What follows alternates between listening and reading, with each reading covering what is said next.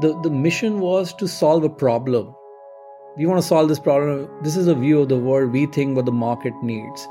Then we started getting in customers. Then you start getting in paying customers, etc. And, the scaling experience is transcended over a period of time, from going from getting a first customer to, let's say, getting a first million in ARR to next 5 and 10 and so on and so forth. So it's a scalable journey. What you needed to do before is different from what we need to do now, is different from what we need to do a year back, I would say. My name is Sarvarth Misra. I'm the co-founder and CEO at ContractPod AI.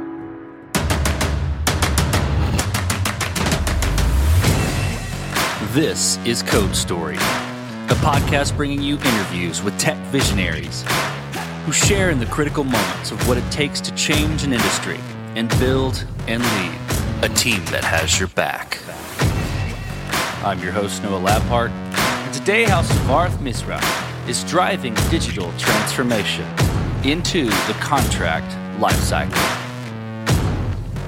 All this and more on Code Story. Sarvarth Misra didn't start out in tech. In fact, he was a lawyer, working as a corporate commercial lawyer in Asia and the UK. During this time, he noticed how little tech adoption was being done in the law profession and how much opportunity was available for solutions to make an impact. He's married with 2 girls, who, in his words, keep him out of mischief. One of his daughters is totally extroverted, and coming from 2 introverted parents, he and his wife are still trying to figure out where she got it from. In his prior profession as a lawyer, Sarvarth thoroughly understood how contracts were done. He also noticed how little tech adoption was present, which directly impacted the effectiveness of contract management in general. He figured it was only a matter of time before this industry, his industry, was disrupted by tech. This is the creation story of ContractPod AI. ContractPod is a legal technology platform. We are a SaaS business selling into the enterprise space, selling into the persona of legal departments. Basically, the mission here is when legal is trying to solve an enterprise problem. So we always try to lead with what we call contract lifecycle management, which is effectively how do you manage contracts in an enterprise or a company. So everything from how do you draft contracts, how do you review contracts, how do you negotiate contracts, the full end-to-end cycle of contract management from a technology perspective is what we support. So it's a SaaS software, it's in the enterprise place.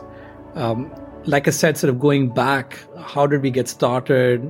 My background is in the law, so I was a corporate commercial lawyer, so I suppose I wrote contracts, drafted contracts, reviewed contracts. So kind of understood how contracts are done, but also looked at how less technology traction there was within the profession to adopt technology which could support faster, most effective contract management. And I think that's where I saw me and my co-founder, who's also a lawyer by background, he was a partner in a very large law firm for years and years and years. We kind of got together thinking around, hey, there's a market gap here. The question which was very clear in our mind was that this was a market which was very much ripe for digital transformation. The question always was not whether it will happen, it was when. So it was not a if question, it was a when question. I think one of the big bets we took early on, therefore, was that the way contract management is managed within enterprise is really not fit for purpose. B, there's too much fat in the process, and this is going to be ripe for from a technology transformation perspective as an industry. And, that's how we thought we'll scratch our heads, change profession, and build a product out. So tell me about the MVP. So that first product you built, how long did it take to build, and what sort of tools did you use to bring it to life? I think when we kind of decided we were going to do this, one of the smarter things I suppose one did was that what was very clear to us is, and I had like a lot of entrepreneur friends, and there's, entrepreneurs always struggle with, do you get a product when it's perfect? Do you get an MVP? When do you get an MVP? What does that look like? I think because also we were very bootstrapped, we did this in a bootstrap manner, and that's bootstrap with a capital B and sort of bold from that perspective. We put a design together and we kind of gave ourselves 6 months to build the MVP. One of the things, I suppose, again, going back, which we did smarter was to say that, hey, we're going to test this MVP out. We will provide the basic features you need, in our view, to run a contract management software within an enterprise. This was kind of going back to around 2014. And the way the market looked at that stage was that majority of the enterprise rollouts in the contract management space were sort of the old-fashioned way of buying technology. You do a one-time capex and then you do a ongoing sort of maintenance plan. This was also the stage where, even in this space, cloud computing and sort of SaaS had become quite a trendy modern concept. So I think what we were very clear on when we were building this was that we want to build a SaaS model out. We will put it on the cloud. We will try as much as possible to build a configurable system versus what was out there in the market at that stage in many ways were systems which needed larger implementations, a lot of customizations, and they were code-based individually for each enterprise. And I think we went with the philosophy of that, scalability is SaaS has more scalability. And therefore, and in many ways, you discipline yourself in building a product which you think can kind of sort of meet that market demand. So we gave ourselves 6 months, and actually we kind of, because it was bootstrap, we ran on time as well. From that perspective, we hired a bunch of developers out of Mumbai and India, and we got it together. And one of the things we had to do when you bootstrap was we had to get it to market.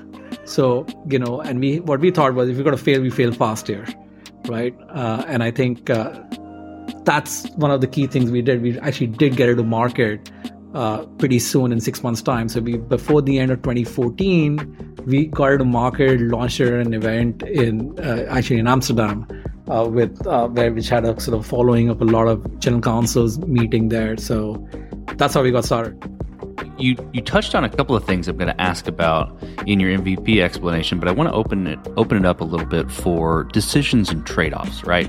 Tell me about the decisions and trade-offs, dig into them, about you had to make with the MVP in that short amount of time, and a limited amount of resources as a bootstrap team, and how you coped with those decisions.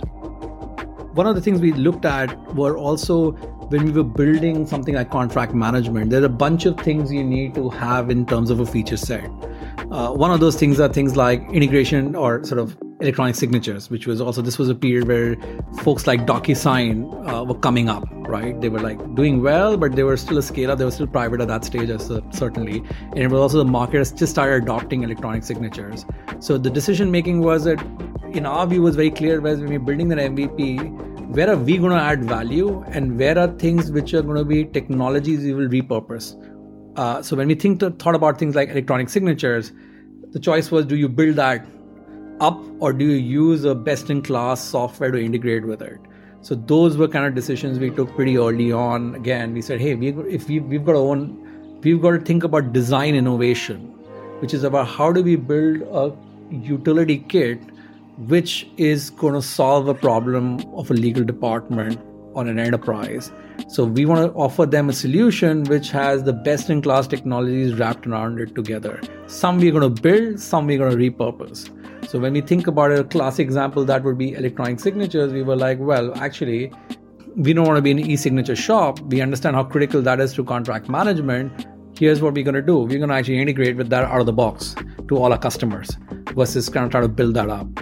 Things similarly around search capabilities around Azure. So we also, because we were on cloud, one of the decisions we took early on was we're going to be a Microsoft shop. So everything we built is on Microsoft technology. And again, sort of thinking around that sort of strategy was that if you had search capabilities, do you build a search engine from scratch, or do you use stuff like Azure, which already had phenomenal cognitive searchability? So again, that was a decision which we took. And those were the kind of compromises we took. Also, like you rightly said, you can't build everything else when you're building MVP. So it's all about what in my view, step one decision making is what do you kind of build versus what do you repurpose. Step two is when you build, where are you building it from a roadmap perspective? And that goes back to us thinking around, here's what you really need that MVP to look like if you're authoring documents. Here's what a roadmap may look like if that was successful, I suppose. Perfect segue. You mentioned the word roadmap. I'm curious how you progressed the product from there and how you matured it. And in that, I'm curious how you built your roadmap and how you went about deciding, okay, now this is the next most important thing to build. In my view, when you build products and when you build roadmaps, there are sort of two things which are 101. Number one is, and especially when you think about roadmap and product from an innovation perspective, I always believe that the big bang innovation comes from entrepreneurs sort of / founding teams who go like, here's the status quo. We think that world needs to change. And here's a big bang, which is things which probably even a customer doesn't see, right? Because you're bringing things to market which they've not seen before. You're changing the rules of the game in many ways. So I think the way we thought about contract management as an example was, there were a lot of modular solutions in the market. Like there were things folks did, but they did point solutions around, let's say, authoring or reviewing contracts or reporting or analytics. We thought what the market needed was significant majority of the market needed was an end-to-end solution, which was scalable, SaaS-based, etc. So our view of the world was a bit different. Our view of the world also was we built with the persona of a legal department in mind, and this going back now kind of 8 years. At that time, majority of the buyers of contract management used to be either sales folks or folks in procurement in an enterprise. They weren't really lawyers. Lawyers were maybe influencers in the process. They were nowhere decision makers. So really, when we designed, this was a software designed by lawyers in many ways for lawyers in mind. So I think there was focus on that and a sort of an obsession to solve that problem. And this was a stage where, let's be honest, absolutely next to no one was doing it, because when I spoke to a lot of smart people, they said, well, you're building it for lawyers, but remember, these guys don't have budgets to buy technology, and they most certainly don't have any budget to buy contract management system, which is also factually true. But the big bet we took at that stage was to say, actually, that's a macro trend we believe is going to change, because, folks who write contracts, build workflows, really design that full process and actual contracts, having no say in the technology they buy made no sense. And I thought that was a trend which will change, and kind of 8 years forward, that's massively changed. So that was a big bet. So the big bang around building or designing with a persona in mind, building in an end-to-end solution, that's the kind of stuff from a product perspective we did and continue to pivot on. So the big bang innovation, I think always from a roadmap perspective, is a point of the view from an entrepreneur or a founding team to say, hey, here's what the world needs to look like in this space. But then also is that, what's critical then is the second bit of that is customers, right? As we started getting in customers and feedback, those were the sort of what I would say incremental changes or incremental roadmap changes which we make when we learn and experience, and people go like, well, actually this needs to change and this is what we think it should look like. So you're going to learn and you're going to change and iterate. But my view of the roadmap always is, to my team, is there's going to be a big bang, and there's going to be incremental change. And I think most successful companies need to do both if they're to be ahead of the game. Well, then let's switch to team. So how did you go about building your team? And what did you look for in those people to indicate that they were the winning horses to join you? I was very blessed, and still am blessed, I suppose, that the first bunch of folks we kind of bought into the business, 8 years looking forward, are still with us. I think that's a blessing. That means it was a bunch of folks who had a view of the world which kind of matched, and they kind of brought that together. So this has been a team effort from that perspective.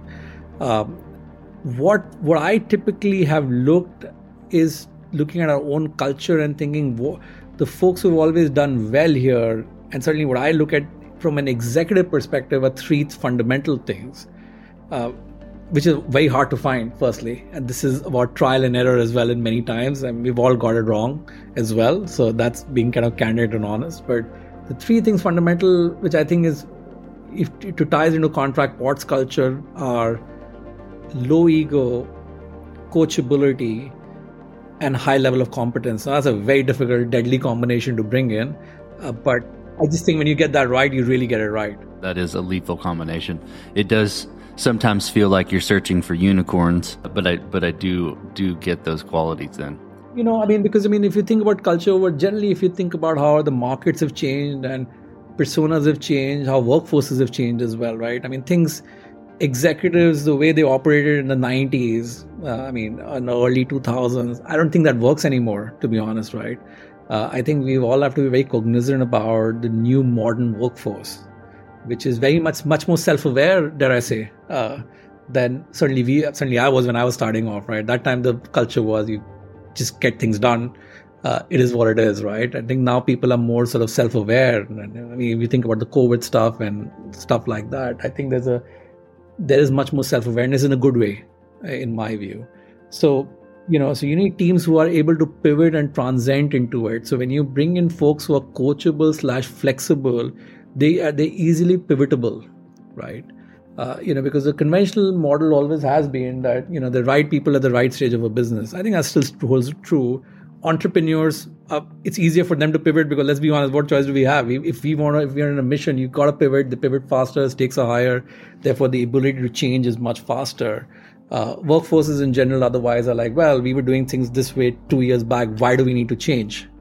And I think when you get that combination of folks who understand change or want to excel in that and therefore are coachable enough to do it, that's where you get it right. And like I said, that's very hard to find, but that's been one of the secret recipes. Over a period of time, we've been able to find the right folks. Let's talk about scalability. So did you build this to scale efficiently from day one, or have you been fighting this as you've grown and gained traction? The mission was to solve a problem.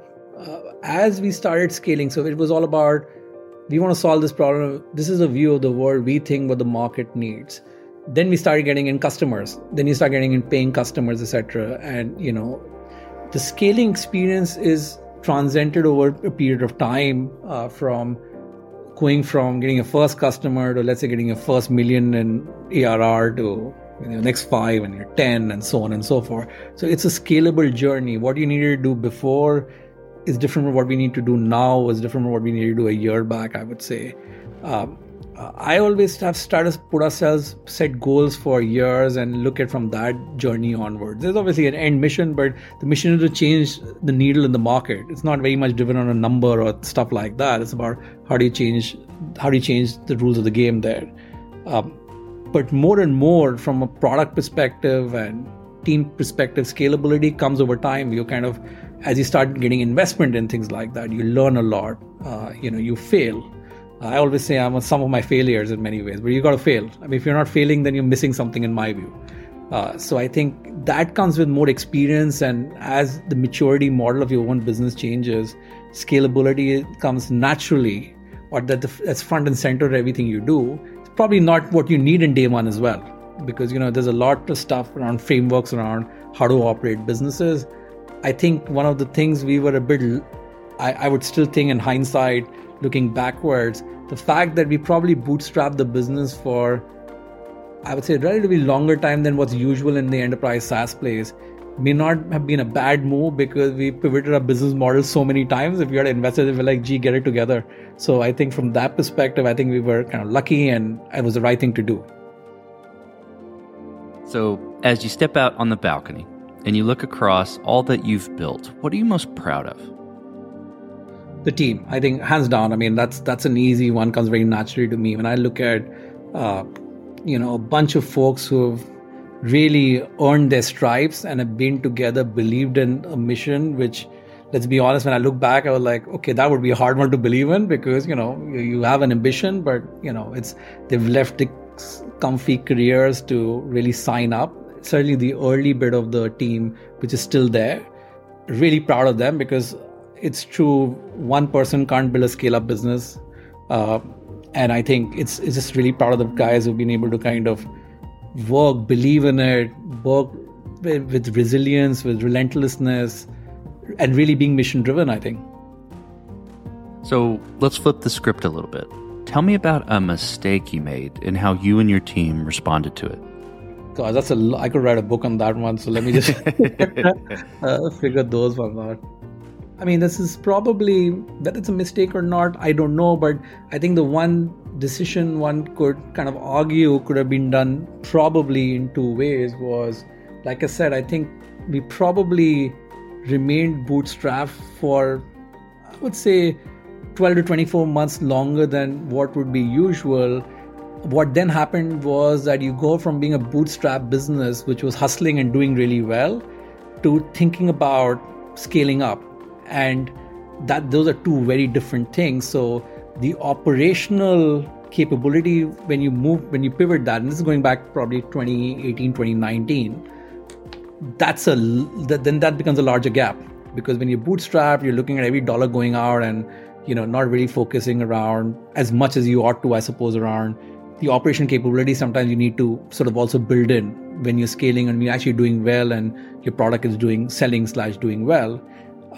So maybe, I mean, if hindsight view, I suppose, could have been that maybe we should have raised a bit earlier than we did. And maybe that 6 months of pain around building those operational capabilities and stretching teams out of more than they ought to have been stretched could have been differently, been done differently. Well, what does the future look like for ContractPod, the product, and for your team? Yeah, the future is bright. No, that's I think for us, again, going back, I think we're very clear and very focused around our mission as a product and as a team. We want to lead as a one legal platform, which is a consolidation of applications which a legal department needs, leading from contract lifecycle management, but being able to also solve other enterprise problems for legal. That's our kind of, in many ways, a differentiator from where the market in general is. We believe that's what we want to do for the next 3 years. And I think the team kind of buys into that. And I'm also a firm believer around, from a team perspective, around getting people at the ground level and seeing them accelerate their careers within this business, because we have a long way to go, especially if you're mission driven or changing, or moving the needle in the market. And I think I want to make sure the team who come in at the ground level have a really good career path here and excited about that as well, are excited about making their career path here and making this their home for the next several years. Well, Savarth, let's switch to you. Who influences the way that you work? You name a CEO, a CTO, an architect, really any person that you look up to, and why? I mean, one of the talents I never had was music. So, I mean, I can't sing for saving my life, I think, but I've always been a fan of the Beatles, I suppose, going back. And maybe it's down to my folks who kind of, when kids should be doing nursery rhymes, or I was sort of singing, I suppose, Beatles songs. My mom was a big fan, she grew up in the 60s, I suppose, was there. But I think just what fascinates me around collaboration and partnership around just out of the market space, I mean, there's influence on the technology side, but in general has been looking at their career and what as a collaborative for folks they did, and just the talent of the Lennon-McCartney kind of songwriting duo had conflicts. We all know about that. It was a great series. I think I recently saw a long one. Let It Be, I suppose it was Get Back. Sorry, not Let It Be, Get Back on Apple. And it was a very phenomenal, just seeing them work together in the middle of conflict. They were all sort of conflicted, but gosh, the kind of stuff they did together. I mean, that music is still so current, and the songwriting is phenomenal. And one of the things I was talking to my team about a couple of weeks back was about that they ended up, I mean, John Lennon and Paul McCartney ended up having great careers, broadly good careers on their own as singulars, artists as well. But gosh, that combination of bringing people together and what kind of they did together has never been replaced, I think. So that's kind of influencing on what I always tell the guys as well, that what we can do and achieve collectively is different from us doing it one by one. That's my view. So I think that's always been a big influence. And so is the songwriting in many ways on a more philosophical view. Technology side, I think, sort of growing up saying probably Steve Jobs, I would say.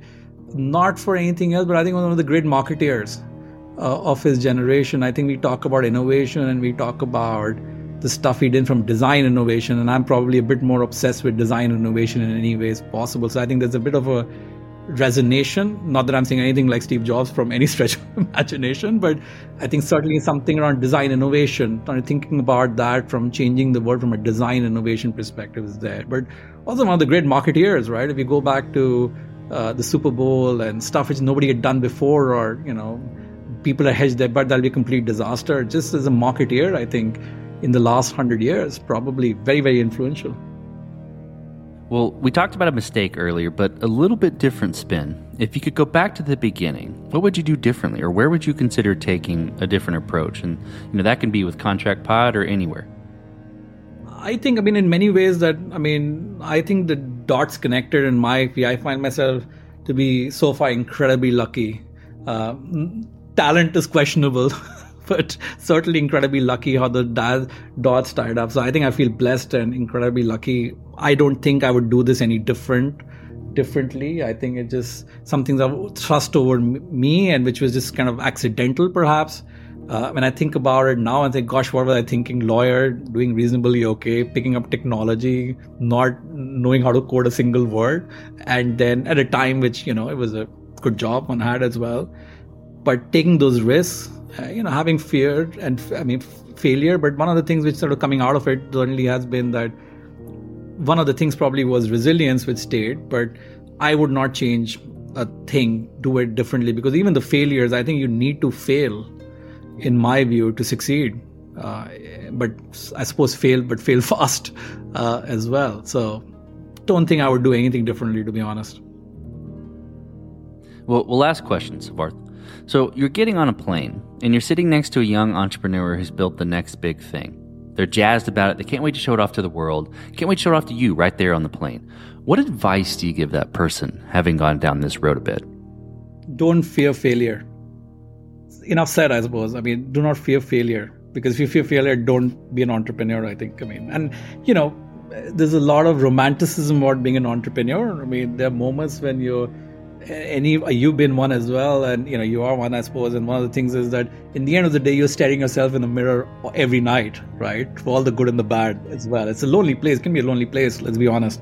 The buck stops at you. It's a lonely place. But the only thing I would say is, when you're going out, especially if you're young, don't fear failure. I think that's fantastic advice. Well, Siddharth, thank you for being on the show today. Thank you for telling the creation story of Contract Pod AI. Thanks a lot. Appreciate it, Noah. And this concludes another chapter of Code Story. Code Story is hosted and produced by Noah Labhart. Be sure to subscribe on Apple Podcasts, Spotify, or the podcasting app of your choice. Support the show on patreon.com/codestory for just $5 to $10 a month. And when you get a chance, leave us a review. Both things help us out tremendously. And thanks again for listening.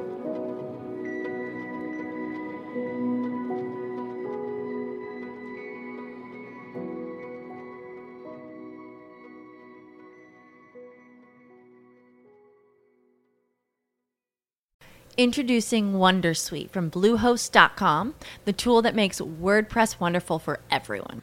Website creation is hard, but now with Bluehost, you can answer a few simple questions about your business and goals, and the Wondersuite tools will automatically lay out your WordPress website or store in minutes. Seriously.